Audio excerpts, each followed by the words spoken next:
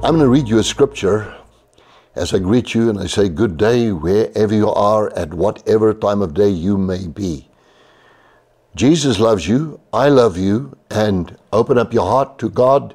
It's your heart, my heart, and God's heart, and the Word of God and prayer to bless you and set you in the direction of a good, solid, devoted life, and perhaps your devotion time that you would like to follow up with. A lot of people do that. They watch this and they do devotion.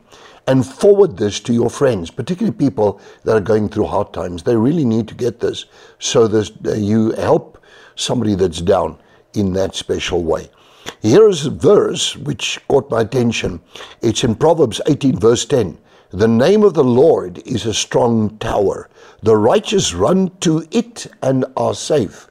Amplified Bible says, very beautifully, it says, the name of the Lord is a strong tower. The consistently righteous man, upright and in right standing with God, runs into it and is safe, high above all evil and remains strong.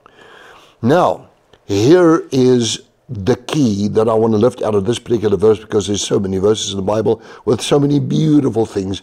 And this to you today, Proverbs 18:10, the name of the Lord is a strong tower. The righteous runs into it. In the Amplified it says, the righteous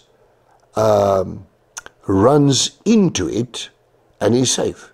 Now I'm asking you, when you get into trouble, and when you see the stressful stuff that's going on in this world, where are you running to?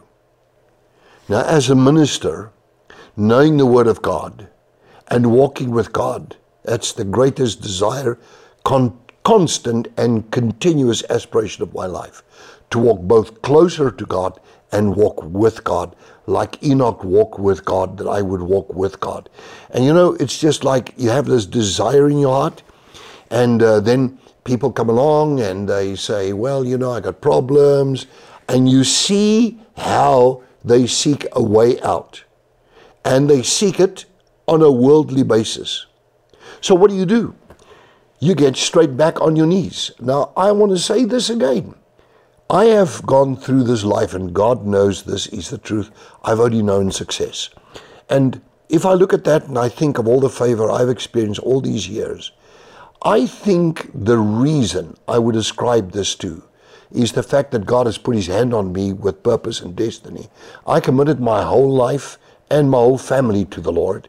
And then after that, I got into the Word of God.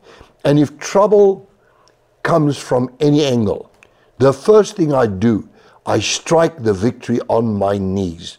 I go into prayer and I pray and I say, Lord, just tell me what to do under these circumstances. And I would pray and pray and pray. You strike the victory on your knees. The name of the Lord is a strong tower. The righteous run to it. They don't run anywhere else. They go to God. I'm one of the go-to-Godders. What are you? Join me.